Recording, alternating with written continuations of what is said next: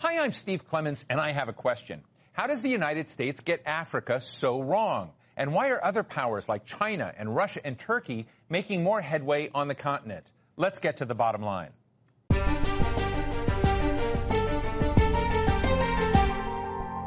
No one can blame Africans for assuming that the rest of the world has very little interest in their continent, except maybe for extracting natural resources like gold and oil or buying weapons and counterterrorism.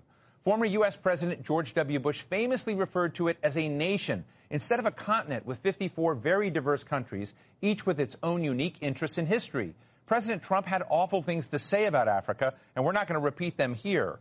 The West simply hasn't updated its views on Africa for centuries. Either it's a place for global competition between the great powers, or it's in need of Christian evangelism, or it needs help with food and medicine. There's an enormous gap between the realities of Africa's dynamism and its diversity, its entrepreneurship, that make the nations of Africa, many of them, some of the most fascinating places in the world. So is the United States missing out on the reality of Africa today? Who's getting it right, and who's filling that vacuum? Today we're talking with Zainab Usman, Senior Fellow and Director of the Africa Program at the Carnegie Endowment for International Peace and previously at the World Bank, and Yinka Adegoke, a veteran journalist who's been covering innovation in Africa for a long time for Reuters, Quartz, and more recently Semaphore, where he is the Africa editor, and I'm also editor-at-large, so he's a colleague. Zainab, let me start with you and just ask, how outdated is America's conception and engagement with Africa as a continent? The perceptions of Africa and the U.S. are very much outdated, and I would say that they are stuck in the 20th century for the most part. You find this across various levels of American society. So overall, Africa is seen as a humanitarian case racked by conflict, by corruption, by terrorism, and in need of aid, as you mentioned in your introduction. All of these things are true. The problem is that they are incomplete. They present an incomplete picture of where African countries are today. So within the American government, things are starting to shift, but overall Africa is seen as a humanitarian backwater that is not central to U.S. strategic priorities. As you have in the case of Europe, you can see with the war in Ukraine, all of the billions of dollars that Ukraine and even other European countries have received, or in the case of parts of Asia. So Africa is not seen as core to U.S. strategic priorities. President Biden has not visited Africa since he assumed office over a year ago, although he has visited Europe, he has visited the Middle East. We saw the trip to Saudi Arabia, right? President Trump never visited Africa and called Africa, used very colorful language to describe Africa. I just want to say he used abhorrent language to describe Africa. Abhorrent language, absolutely. Yeah. At the level of economic engagement, investments, and trade, we're also seeing that the numbers are really declining precipitously. Take trade, for example. Trade between the United States and African countries has actually declined from around $160 billion in 2008 to just around $64 billion today. And most of that is actually, when you disaggregate it, it's mostly it involves oil and gas, extractive industries. It's not really trade in substantial things that can really transform African economies, unlike what you have in China, with the case of China. So trade between China and African countries reached a historic high of over $250 billion in 2021 last year. And then finally, all of this is tied up with, I would say, media narratives on Africa in the United States, which are still very much dated. Again, this perception that Africa is racked by conflict, it's a humanitarian crisis, all of those things. And unfortunately, I think they affect how ordinary Americans see Africa. You have a lot of reluctance from many people to engage with a part of the world that they feel is very, very problematic. But when we come to the issues, Yinka, of talking about, Africa and what is happening there, I think part of the question is, why are China, Turkey, even Russia getting that story and Americans are not? To your point about dynamism, it is also the place with the world's youngest population, and it's often, even that sometimes is portrayed as a problem, disadvantage, but actually the world will be relying on African workers in the next 30 to 40 years because it is the only continent actually producing people who will be the future of humanity, really, in terms of young workers. But also, if you look at it today, there's a fast-growing tech hubs across the continent, which are some of the one place in the world where the slowdown in tech investment hasn't happened. More companies are coming out of there, and often even that story is told as African companies doing stuff for African people. But actually, increasingly, because of this same issue about young tech workers and where talent is, what the internet has done is it's opened up the world. So even the young tech workers are beginning to be the tech workers for massive companies like Google and Microsoft are on the continent. Zainab, if I were to kind of look at the ingredients, if I wanted to kind of recreate what happened with, say, the Asian tigers, the tiger economies that grew so quickly and fast. Part of it is having a big population. Part of it is having human capital that's there. You've got 1.2 billion people. As I've learned from your article, I should tell people you can read Zainab's work in Foreign Affairs recently, how America can foster an African boom. But you document in here that here you've got 1.2 billion people, greater investment in human capital, a very young audience. Tomorrow's future global middle class, a big chunk of it will be in Africa. And so I guess my question is, what needs to happen by way of the social contract in some side of some of these African nations to fuel some of what Yinka was just referring to, the economic dynamism? And, is there a space for someone like America to be part of it? And I guess my other part of it, does it matter if we're part of it? Yes, a very, very crucial questions. I think I'm going to build on what Yinka said about Africa's population and also, I guess, Africa's fundamentals. Those fundamentals, whether it's the demographics, whether it's the economic structure of African countries, they present both opportunities and challenges. Unfortunately, the narratives today overemphasize on the challenges, right? So, yes, there's conflict, yes, there's violence in certain parts of the continent, but actually when you look at certain analyses that have been done by, whether it's entities like Statista and others, the world's most violent cities, the top 10, only one is in Africa, Cape Town. All of the other cities are in Latin America, in Brazil, in Mexico, etc., right? So it's just that the challenges in Africa are overemphasized. And the fundamentals today present opportunities. And what are those opportunities? So let's take demographics, for example. The continent has the world's fastest growing population, and it's also the world's youngest. Median age in Africa today is around 19, compared to around 30 in the Middle East and in South Asia, in Asia, compared to around 38 in the US and in China, and also very importantly compared to, I think, 44 or 45 in Europe. So Africa is a young continent, and it's growing. It's going to be the continent with the world's future labor force. So already, if you want to think constructively, future labor force and future buyers, future buyers, future consumers, and we've seen already entities from China have made a lot of headway on this front because they've seen that potential. So mobile phone companies like Transsion became global market leaders today because of their investments in Africa.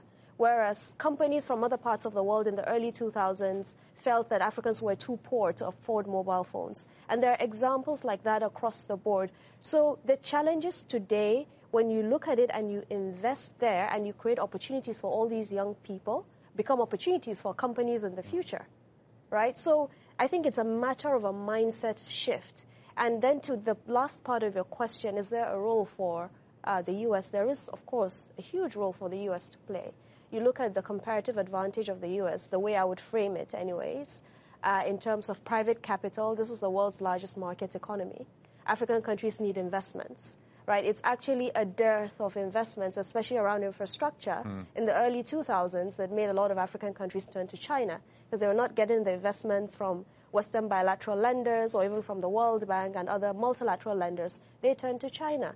Those investment needs are still there. The continent needs about $150 billion every year for infrastructure investments. The continent, again, needs around $50 billion for climate adaptation, right, to be able to invest in, climate-resistant agriculture, crops, buildings, bridges, etc. Those are all things that the U.S. can help with. Digital technologies, we have Silicon Valley. If companies want to expand to new markets today and in the future, Africa is the place. So there are so many examples like these that I can bring, that there's so much that can be done.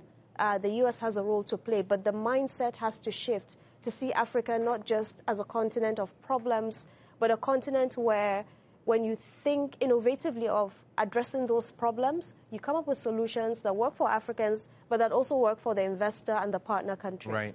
Well, let me ask you, Yinka, there are companies like Qualcomm and Microsoft and MasterCard that I happen to personally know are investing and building teams to approach the African market much more earnestly and to invest to kind of look at that going on.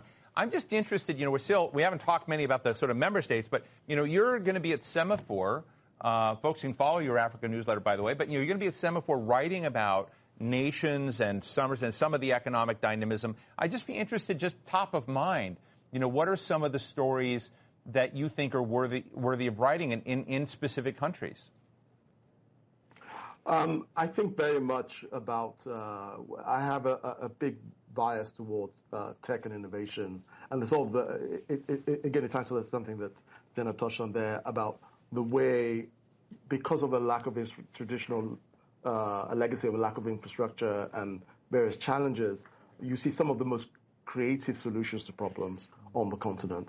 And what we're finding more and more is that the stories that I'm looking at are stories about African companies solving problems at home, but then taking those solutions to other parts of the world, right? Going into Latin America, right? There are a couple of companies that I know. But obviously, we want to break exclusives on this, as you know, Steve. But there are a couple of companies that are going to be launching in Brazil that have started out in Kenya and Nigeria. And we're going to see that kind of thing happening more often. We're also going to see more. The story has obviously been a lot about China coming into Africa to invest, but increasingly we're going to have more stories about Japan and Turkey and other sort of fairly wealthy countries that are not traditional Western countries or China, who also see the opportunity of both investing in being a supplier partner, but also seeing a market opportunity as well. Understanding that this 1.2 billion people or even more can be an incredibly promising market for them. So I think that we're going to see a lot of that going forward. Zainab, let me ask you a question, and I don't know if I'm going to get this right, but I'm going to try. I think there's also a sense that African leadership does want input from various places, wants investment, but I think part of the social contract or the expectation is that Africa matters and Africa leaders should also care about other things in the world, that there are public goods problems around the world, whether it's climate, whether it's transnational crime, whether it's any number of other issues. Right now, the invasion of Ukraine by Russia. And when President Zelensky was going to speak to 54 invited leaders from Africa, 4 leaders showed up. I guess my question to you is, should we have greater expectations as we look at what the United States is not getting right in this, which I want to get at, but are they, in terms of African leadership, not stepping up to some of the big global challenges to show that they're connected to things beyond Africa? Is that a part of going up the ladder, if you will, of both development and international respect? So, absolutely. African countries need to step up a bit more. I would say they would need to step up more internally and address certain governance challenges that are hobbling the large economies, the large countries of the continent. You think about Nigeria, the Democratic Republic of Congo. So when you mention governance, are you really saying corruption? So it's not just corruption. Corruption is one aspect of it, but we cannot reduce the entirety of the complexities of governance to just corruption. It's really around delivering public services, public goods, increasing standards of living, increasing prosperity, stability, addressing inequalities, giving people a sense of inclusion and fairness. All of those things, they need to be addressed, especially in the large economies. And in a way, that is, in a sense, that's why they're not really punching above their weight in many respects. So, absolutely, and that responsibility lies with African countries individually, but also collectively, and we're starting to see progress on that front. They came together, the 55 countries of the African Union, to put forward the vision of an integrated continent through the Africa Continental Free Trade Area, which is one of the world's largest free trade areas. There's an Agenda 2063 to industrialize and transform the continent. Having said that, though... And that came into force last year, right? The Africa Continental Free Trade Area, I think about a year ago or so. Right. Yes. So, but having said that, and identified the responsibilities of African countries, I think at a global level, it's also the fact that there's a lack of representation, equitable representation in multilateral fora, where in the case of the United Nations and the United Nations Security Council, the permanent membership, you have 5 countries there. There's no African country. We have a country that is a member of the UN Security Council. I'm not going to mention it. It has a population of 60 million. But the African continent, whether it's Nigeria with 200 million people or Ethiopia with close to over 100 million people, or the DRC, there's no representation of the African continent at all. There's no representation even of India, which has 1.5 billion people. So our global governance institutions are also not very equitable in terms of representation. If we want African countries to step up, they need to be at the table. When it comes to the G20, there are 19 member states of the G20, as well as the European Union. The European Union has 27 countries and a population of 450 million people. Why is the African Union, with 55 countries and a population of close to 1.5 billion people, not a member of the G20? So if we want African countries to step up, and I think they should step up on global issues, they should be given a seat at the table of decision making. And it goes like that across the board, the membership and the shareholding and the voting power at the World Bank and the IMF, the allocation of special drawing rights across the board. You find that African countries sometimes are completely excluded. So if we want them to step up to the plate on decision making, they need to be given a seat at the table. That's fascinating. Yinka, you and I have talked about the African Leaders Summit, which is going to take place in Washington, D.C. In December of 2022. Right. And in that summit, I'm interested in the Yinka Adegoke analysis of, to get to some of the points that Zainab just mentioned, which is to measure whether any successful structural shift occurred, is it greater representation or at least American support for greater African representation in some of these international institutions? What would you be saying this was either a failure or this was a success, after that summit occurs? Well, I think what we'll be looking out for is, how seriously did the U.S., the Biden administration take this event? Was it just something that they felt they had to do? Was it just a sort of a convenient event before Biden's term is out? Because to that point about Biden never actually going to the African continent and then only sending out Secretary Blinken on a kind of a one-off mission. But what people want to hear, what those leaders will want to hear, is some serious commitment from the U.S. government towards African countries.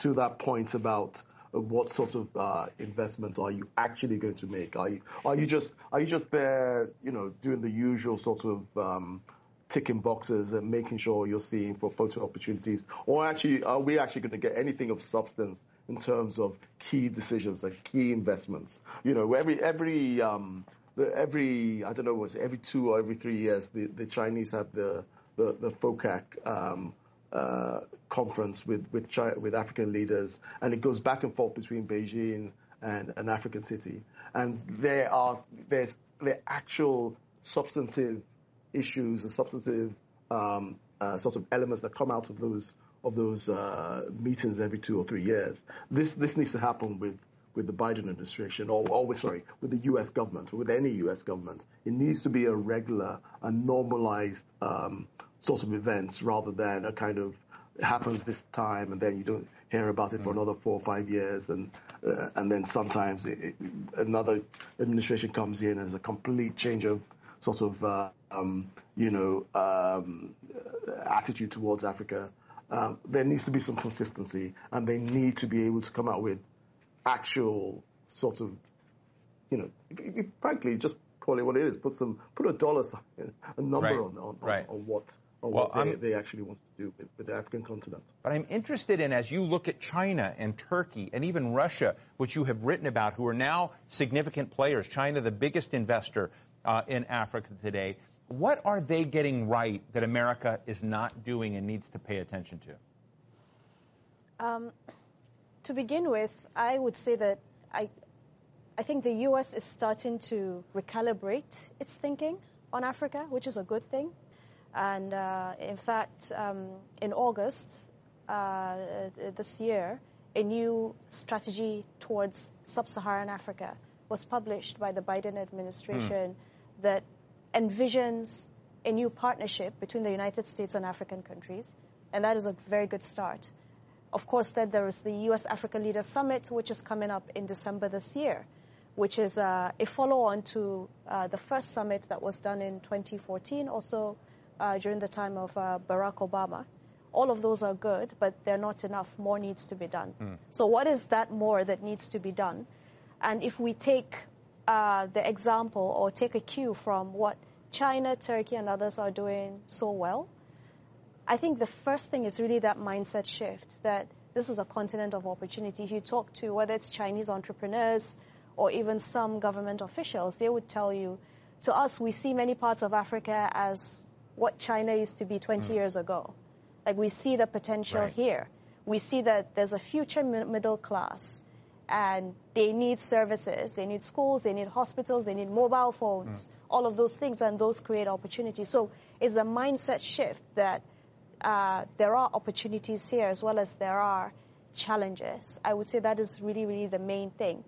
Perhaps the second thing is also that that Africa is crucial to global issues, not just in its, Africa as a silo, but Africa, whatever happens there, is going to affect and shape the rest of the world. We're already starting to see this. You mentioned the Ukraine war. The votes in the UN, we cannot just ignore Africa. What happens in Africa matters for the rest of the world, and the U.S. can actually support some Africa initiatives, some Africa causes, whether it's joining the UN Security Council, the permanent membership, or the G20. There are things that the U.S. can use its influence, its convening power, influence particularly with the European allies to push those causes for Africa. Political economist Zainab Usman and journalist Yinka Adegoke, thank you so much for being with us today. So what's the bottom line? From Algeria to Zimbabwe, folks in Africa are busy building biotech hubs, hosting innovation challenges, and scaling their entrepreneurship across the continent. America's still there, but faintly. Most of the fresh ink on the deals that will bring major economic development are either Chinese or Russian or Turkish. America still looks at the continent through archaic lenses, a poor, war-torn place dependent on outsiders and in need of saving by the West, and more recently as a base for special forces and counterterrorism. Sure, there are real hotspots, but Washington is generally losing out. Countries that have updated their worldview on Africa are making partnerships and planting the seeds for the future. And if Washington doesn't do the same, it's going to miss the proverbial African boat. And that's the bottom line.